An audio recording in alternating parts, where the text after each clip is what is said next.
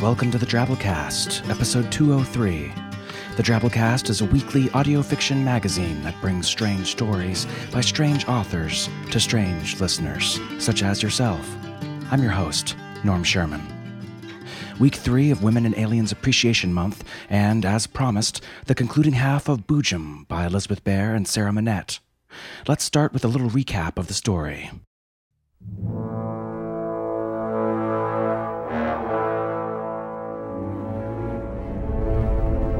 The Lavinia Watley was a Boojum, a deep space swimmer, but her kind had evolved in the high tempestuous envelopes of gas giants, and their offspring still spent their infancies there, in cloud nurseries over eternal storms. And so she was streamlined, something like a vast, spiny lionfish to the Earth-adapted eye.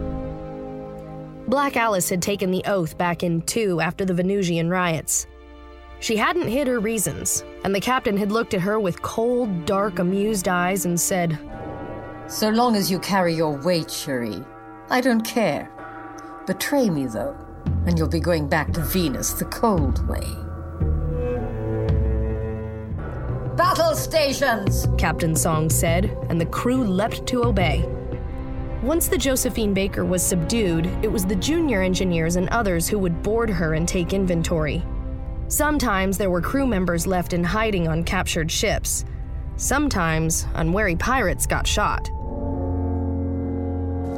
The door peeled back, and Black Alice found herself staring at rank upon rank of silver cylinders, each less than a meter tall and perhaps half a meter wide, smooth and featureless, except for what looked like an assortment of sockets and plugs on the surface of each. "Captain will want to see this." "Their brains," she said. "Human brains. Stolen. Black market. The fungi." "Me go," Dog Collar hissed, and the captain grinned at him, showing extraordinarily white, strong teeth. "They collect them. There's a black market. Nobody knows what they use them for. It's illegal, of course, but they're alive in there. They go mad, supposedly." "The Migo will pay for this cargo, won't they? They mine rare minerals all over the system. They're said to be very wealthy." "Yes, Captain," Dog Collar said when it became obvious that Black Alice couldn't. "Good," the captain said. Under Black Alice's feet, the decking shuddered, a grinding sound as Vinnie began to dine. Her rows of teeth would make short work of the Josephine Baker's steel hide. "Then they might as well pay us as someone else, wouldn't you say?" Black Alice knew she should stop thinking about the canisters. Captain's word was law, but she couldn't help it, like scratching at a scab. They were down there, in the 3rd subhold, the one even sniffers couldn't find, cold and sweating and with that stench that was like a living thing. And now, the conclusion of Boojum by Elizabeth Bear and Sarah Manette.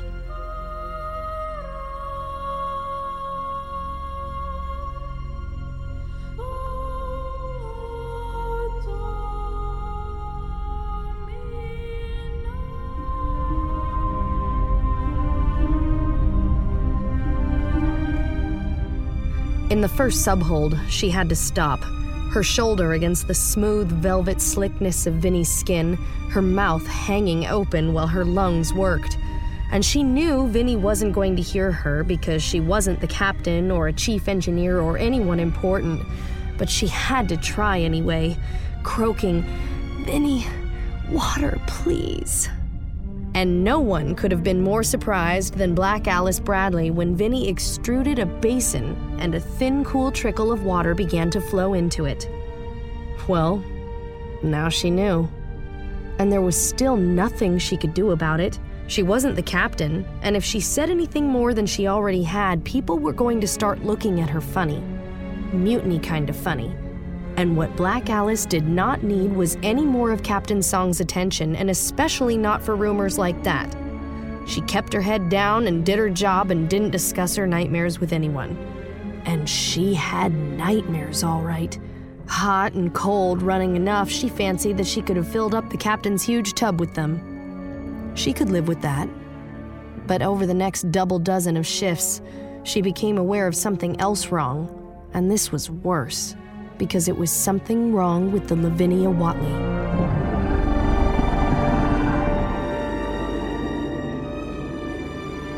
The first sign was the chief engineers frowning and going into huddles at odd moments.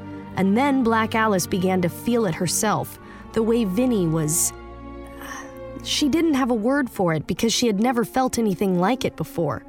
She would have said balky, but that couldn't be right. It couldn't. But she was more and more sure that Vinnie was less responsive somehow, that when she obeyed the captain's orders, it was with a delay. If she were human, Vinnie would have been dragging her feet. You couldn't keel-haul a ship for not obeying fast enough. And then, because she was paying attention so hard she was making her own head hurt, Black Alice noticed something else.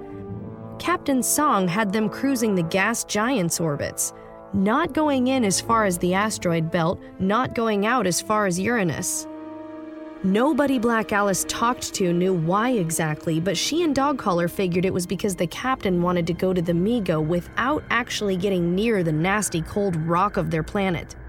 And what Black Alice noticed was that Vinnie was less balky, less unhappy when she was headed out, and more resistant the closer they got to the asteroid belt.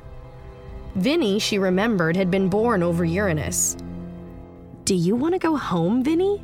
Black Alice asked her one late night shift when there was nobody around to care that she was talking to the ship. "Is that what's wrong?" She put her hand flat on the wall, and although she was probably imagining it, she thought she felt a shiver ripple across Vinnie's vast side.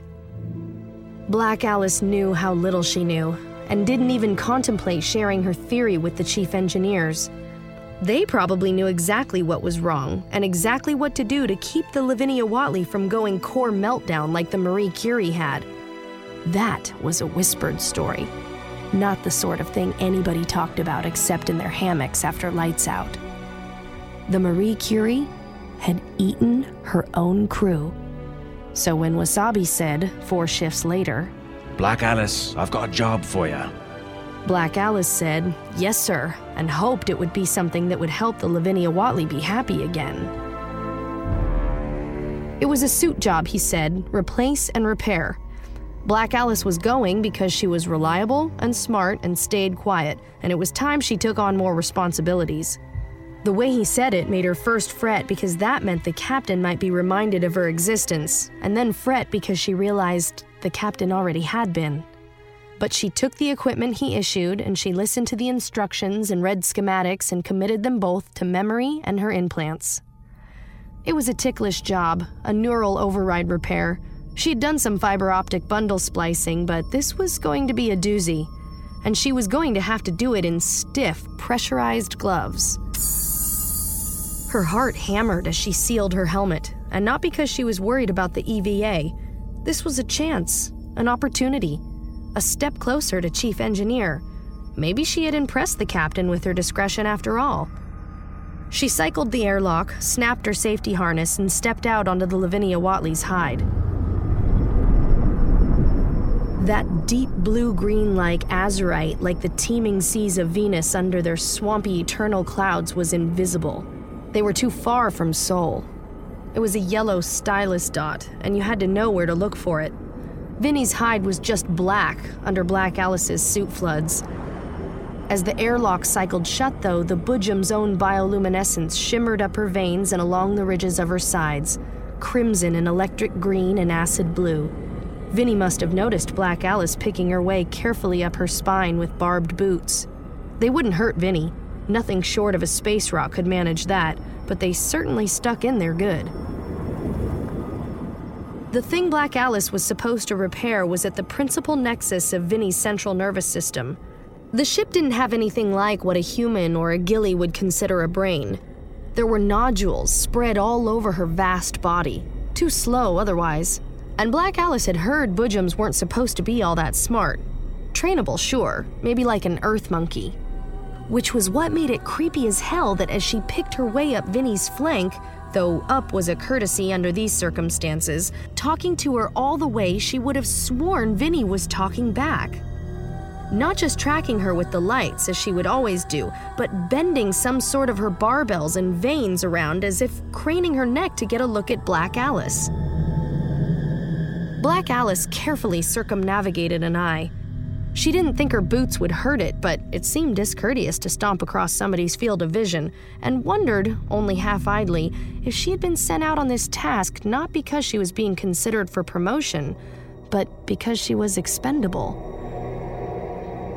She was just rolling her eyes and dismissing that as borrowed trouble when she came over a bump on Vinnie's back, spotted her goal, and all the ship's lights went out.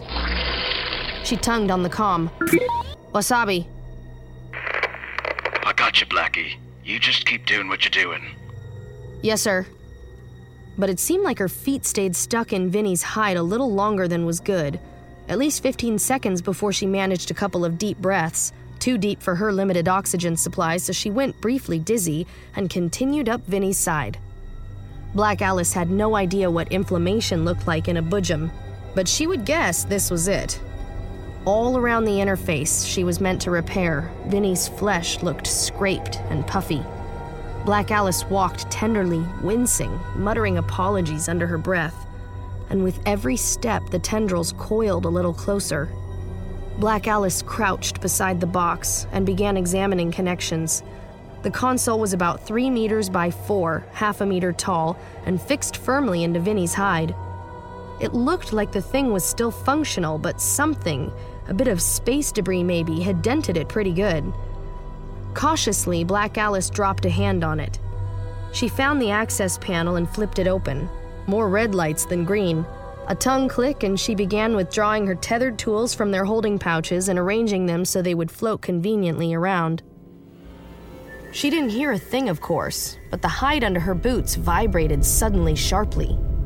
She jerked her head around, just in time to see one of Vinnie's feelers slap her own side 5 or 10 meters away. And then the whole Boojum shuddered, contracting, curved into a hard crescent of pain the same way she had when the Henry Ford had taken that chunk out of her hide. And the lights in the access panel lit up all at once, red, red, yellow, red. Black Alice tongued off the send function on her headset microphone so Wasabi wouldn't hear her. She touched the bruised hull, and she touched the dented edge of the console. "Vinnie," she said, "does this hurt?" Not that Vinnie could answer her, but it was obvious. She was in pain, and maybe that dent didn't have anything to do with space debris. Maybe, Black Alice straightened and looked around and couldn't convince herself that it was an accident that this box was planted right where Vinnie couldn't quite reach it. "So what does it do?" she muttered. "Why am I out here repairing something that fucking hurts?"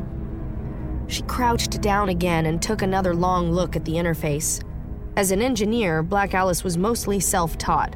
Her implants were secondhand, black market, scavenged, the wet work done by a ghillie on Providence Station. She'd learned the technical vocabulary from Gogglehead Kim before he bought it in a stupid little fight with a ship named the V.I. Ulanov, but what she relied on were her instincts, the things she knew without being able to say. So she looked at that box wired into Vinnie's spine and all its red and yellow lights, and then she tongued the comm back on and said, "Wasabi, this thing don't look so good." "What do you mean, don't look so good?" Wasabi sounded distracted, and that was just fine. Black Alice made a noise, the auditory equivalent of a shrug. I think the node's inflamed. Can we pull it and lock it in somewhere else?" "No," said Wasabi. "It's looking pretty ugly out here." "Look, Blackie, unless you want us all to go sailing out into the big empty, we are not pulling that governor. Just fix the fucking thing, would ya?" "Yes, sir," said Black Alice, thinking hard. The first thing was that Wasabi knew what was going on, knew what the box did, and knew that the Lavinia Watley didn't like it. That wasn't comforting. The second thing was that whatever was going on, it involved the big empty, the cold vastness between the stars. So it wasn't that Vinnie wanted to go home. She wanted to go out. It made sense from what Black Alice knew about Boojums. Their infants lived in the tumult of the gas giant's atmosphere, but as they aged, they pushed higher and higher until they reached the edge of the envelope. And then, following instinct, or maybe the calls of their fellows, nobody knew for sure, they learned to skip, throwing themselves out into the vacuum like earthbirds leaving the nest. And what if, for a Boojum, the solar system was just another nest? Black Alice knew the Lavinia Watley was old for a Boojum. Captain Song was not her first captain, although you never mentioned Captain Smith if you knew what was good for you. So if there was another stage to her life cycle, she might be ready for it, and her crew wasn't letting her go. Jesus and the cold, fishy gods, Black Alice thought. Is this why the Marie Curie ate her crew? Because they wouldn't let her go? She fumbled for her tools, tugging the cords to float them closer, and wound up wallowing herself in the bicep with a splicer. And as she was wrestling with it, her headset spoke again. Blackie, can you hurry it up out there? Captain says we're gonna have company. Company? She never got to say it, because when she looked up, she saw the shapes faintly limned in starlight, and a chill as cold as a suit leak crept up her neck. There were dozens of them, hundreds. They made her skin crawl and her nerves shudder, the way the ghillies and Boojums never had. They were man-sized, roughly, but they looked like the pseudo-roaches of Venus, the ones Black Alice still had nightmares about, with too many legs and horrible stiff wings. They had ovate, corrugated heads, but no faces, and where their mouths ought to be, sprouting, writhing tentacles. And some of them carried silver shining cylinders like the canisters in Vinnie's subhold. Black Alice wasn't certain if they saw her crouched on the Boojum's hide with only a thin laminate between her and the breath sucker, but she was certain of something else. If they did not care. They disappeared below the curve of the ship toward the airlock Black Alice had exited before clawing her way along the ship's side. They could be a trade delegation come to bargain for the salvaged cargo. Black Alice didn't think even the Migo came in the battalions to talk trade. She meant to wait until the last of them had passed, but they just kept coming. Wasabi wasn't answering her hails. She was on her own and unarmed. She fumbled with her tools, stowing things in any handy pocket, whether it was where the tool went or not. She couldn't see much. Everything was misty. It took her several seconds to realize that her visor was fogged because she was crying. Patch cables. Where were the fucking patch cables? She found a 2-meter length of fiber optic with the right plugs on the end. One end went into the monitor panel, the other snapped into her suit comm. "Vinnie," she whispered when she thought she had a connection. "Vinnie, can you hear me?" The bioluminescence under Black Alice's boots pulsed once. Gods and little fishes, she thought. And then she drew out her laser-cutting torch and started slicing open the case on the console that Wasabi had called the governor. Wasabi was probably dead by now, or dying. Wasabi, and Dog Collar, and, well, not dead. If they were lucky, they were dead. Because the opposite of lucky was those canisters the Migo were carrying. She hoped Dog Collar was lucky. "You want to go out, right?" she whispered to the Lavinia Watley. "Out into the big empty?" She'd never been sure how much Vinnie understood of what people said, but the light pulsed again. "And this thing won't let you." It wasn't a question. She had it open now, and she could see that was what it did. Ugly damn thing. Vinnie shivered underneath her, and there was a sudden pulse of noise in her helmet speakers. Screaming. People screaming. "I know," Black Alice said. "They'll come get me in a minute, I guess." She swallowed hard against the sudden lurch of her stomach. "I'm gonna get this thing off you, though. And when they go, you can go, okay? And I'm sorry. I didn't know they were keeping you from..." She had to quit talking, or she was really going to puke. Grimly, she fumbled for the tools she needed to disentangle the abomination from Vinnie's nervous system. Another pulse of sound, a voice, not a person, flat and buzzing and horrible. "We do not bargain with thieves." And the scream that time, she'd never heard Captain Song scream before. Black Alice flinched and started counting to slow her breathing. puking in a suit was the #1 badness, but hyperventilating in a suit was a really close second. Her heads-up display was low-res and slightly miscalibrated so that everything had a faint shadow double, but the thing that flashed up against her own view of her hands was unmistakable. A question mark. Vinnie? Another pulse of screaming, and the question mark again. Holy shit, Vinnie! Never mind. They collect people's brains in canisters, like the canisters in the 3rd subhold. The bioluminescence pulsed once. Black Alice kept working. Her heads up pinged again. Alice. A pause. Question mark. Yeah. I figure that's what they'll do with me too.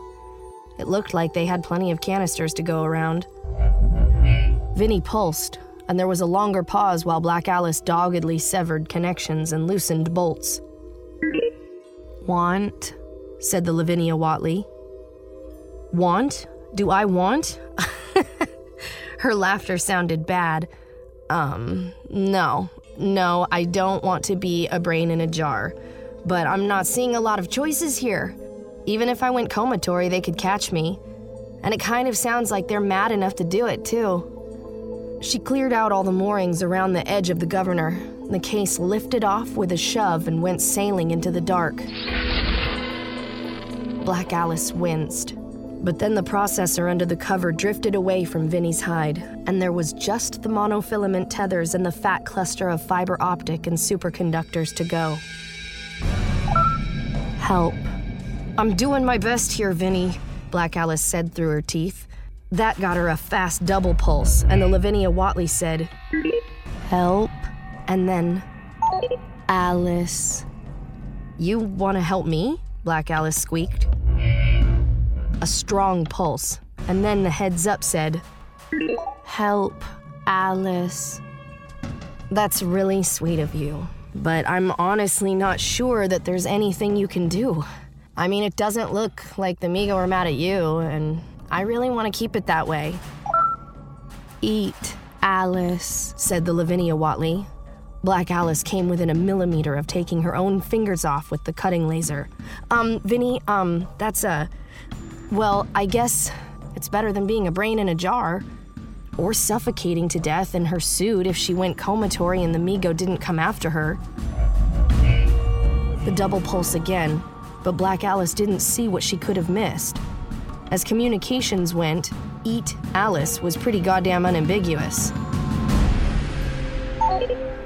Alice. The Lavinia Watley insisted. Black Alice leaned close, unsplicing the last of the governor's circuits from the Boojum's nervous system. Help, Alice. By eating me? Look, I know what happens to things you eat, and it's not. She bit her tongue, because she did know what happened to things the Lavinia Watley ate. Absorbed, filtered, recycled. Vinnie, are you saying you can save me from the Migo? A pulse of agreement. By eating me? Black Alice pursued, needing to be sure she understood. Another pulse of agreement. Black Alice thought about the Lavinia Watley's teeth. How much me are we talking about here? Alice, said the Lavinia Watley, and then the last fiber optic cable parted, and Black Alice, her hand shaking, detached her patch cable and flung the whole mess of it, as hard as she could, straight up.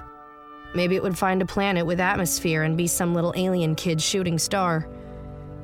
And now, she had to decide what to do.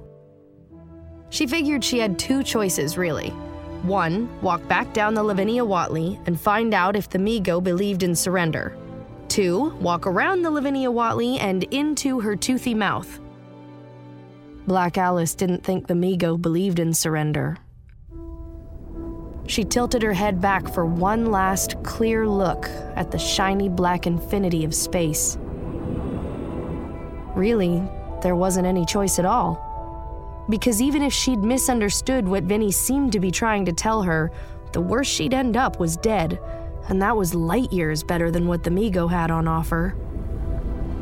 Black Alice Bradley loved her ship, She turned to her left and started walking, and the Lavinia Watley's bioluminescence followed her courteously all the way, veins swaying out of her path. Black Alice skirted each of Vinnie's eyes as she came to them, and each of them blinked at her. And then she reached Vinnie's mouth and that magnificent panoply of teeth. "Make it quick, Vinnie, okay?" said Black Alice, and walked into her Leviathan's maw.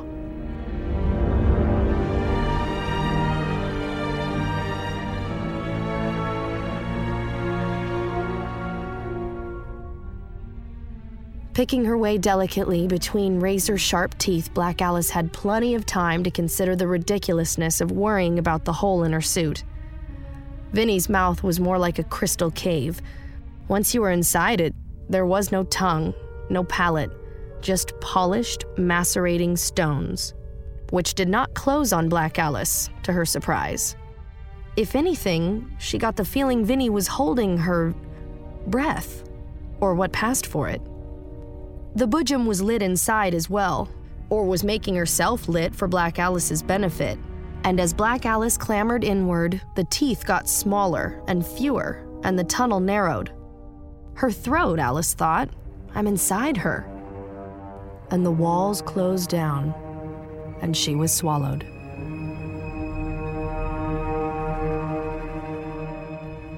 Like a pill, enclosed in the tight sarcophagus of her spacesuit, she felt rippling pressure as peristalsis pushed her along, and then greater pressure, suffocating, savage. One sharp pain, the pop of her ribs as her lungs crushed. Screaming inside a spacesuit was contradictory too, and with collapsed lungs, she couldn't even do it properly. Alice. She floated in warm darkness, a womb, a bath. She was comfortable. An itchy soreness between her shoulder blades felt like a very mild radiation burn. Alice. A voice she thought she should know. She tried to speak, her mouth gnashed, her teeth ground. Alice, talk here. She tried again, not with her mouth this time. Talk here? The buoyant warmth flickered past her. She was drifting. No, swimming. She could feel currents on her skin. Her vision was confused. She blinked, and things were shattered. There was nothing to see anyway, but stars. Alice, talk here. Where am I? Eat, Alice. Vinnie. Vinnie's voice, but not from the flatness of the heads-up display anymore. Vinnie's voice, alive with emotion and nuance and the vastness of herself. You ate me, she said, and understood abruptly that the numbness she felt was not shock. It was the boundaries of her body erased and redrawn. Agreement. Relief. I'm in you, Vinnie? Not a no. More like, this thing is not the same, does not compare to this other thing. Black Alice felt the warmth of space so near, a generous star was slipping by her. She felt the swift currents of its gravity and the gravity of its satellites, and bent them, and tasted them, and surfed them faster and faster away. I am you. Ecstatic comprehension, which Black Alice echoed with passionate relief. Not dead after all, just transformed, accepted, embraced by her ship, whom she embraced in return. Vinnie, where are we going? Out. Vinnie answered, and in her, Black Alice read the whole great naked wonder of space, approaching faster and faster as Vinnie accelerated, reaching for the first great skip that would hurl them into the interstellar darkness of the Big Empty. They were going out, somewhere. Out, Black Alice agreed, and told herself not to grieve, not to go mad. This sure beat the swampy hell out of being a brain in a jar. And it occurred to her, as Vinnie jumped, the brainless bodies of her crew already digested inside her, that it wouldn't be long before the loss of the Lavinia Watley was a tale told to frightened spacers too.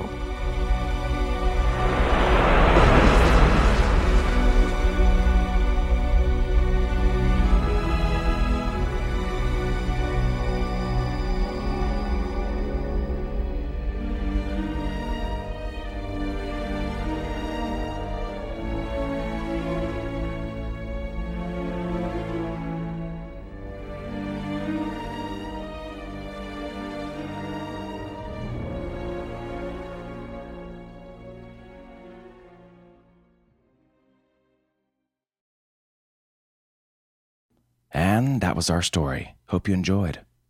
You know, I think a lot more people would have enjoyed Free Willy if the orca ate the little kid at the end. Junior, don't be upset. When Willie ate that boy, it just cast him out into the Big Empty, where he'll live in the cold, dark vastness between the stars for whatever amounts to infinity in a place probably without time. It's a happy ending. And indeed it was.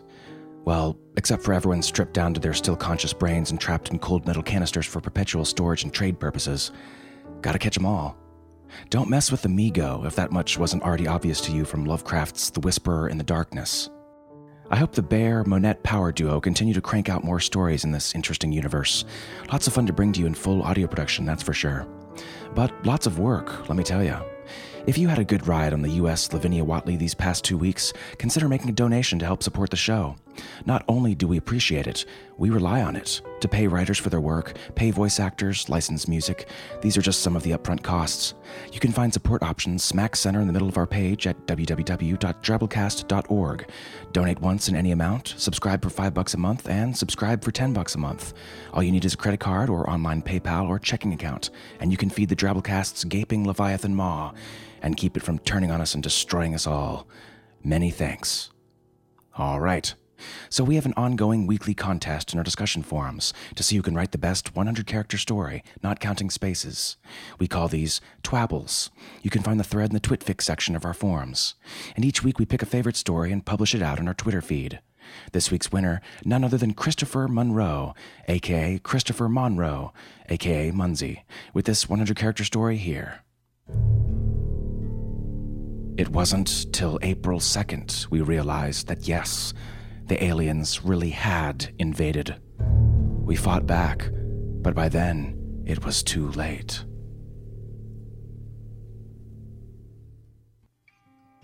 Geez, I hope there are no conquest-minded aliens out there listening to this right now. That's actually a really good tactical strategy. Thanks, Munsey. Thanks a lot. Folks at home, if you do Twitter, follow us at the Drabblecast for the goods. All right, folks, that's our show. Remember, it's produced with the Creative Commons Attribution Non-Commercial No Derivatives License, which means don't change or sell it, but share it all you like. Indeed, do share. Tell a friend, write about us, review on iTunes or wherever. Help spread the weird. Special thanks to this week's awesome episode artist, Liz Mierzieski. If you at home have got art skills and are interested in doing episode cover art for future Drabblecast stories, shoot us an email, drabblecast@yahoo.com. Let us know. Make it to the attention of Drabblecast art director Bo Kyer. He'll hit you back. All right. We'll see you next week, weirdos. Until then, our staff is made up of Associate Editor Matthew Bay, a dozen man-sized pseudo-roaches from Venus, and yours truly, Norm Sherman, reminding you that puking in your suit is the #1 badness. Yes, words were all splurred when sloke. In the dark corner table sits Lance Fernandez, the boss, and his women surround her like clothing, all tussled and ready to toss. All tussled and ready to toss.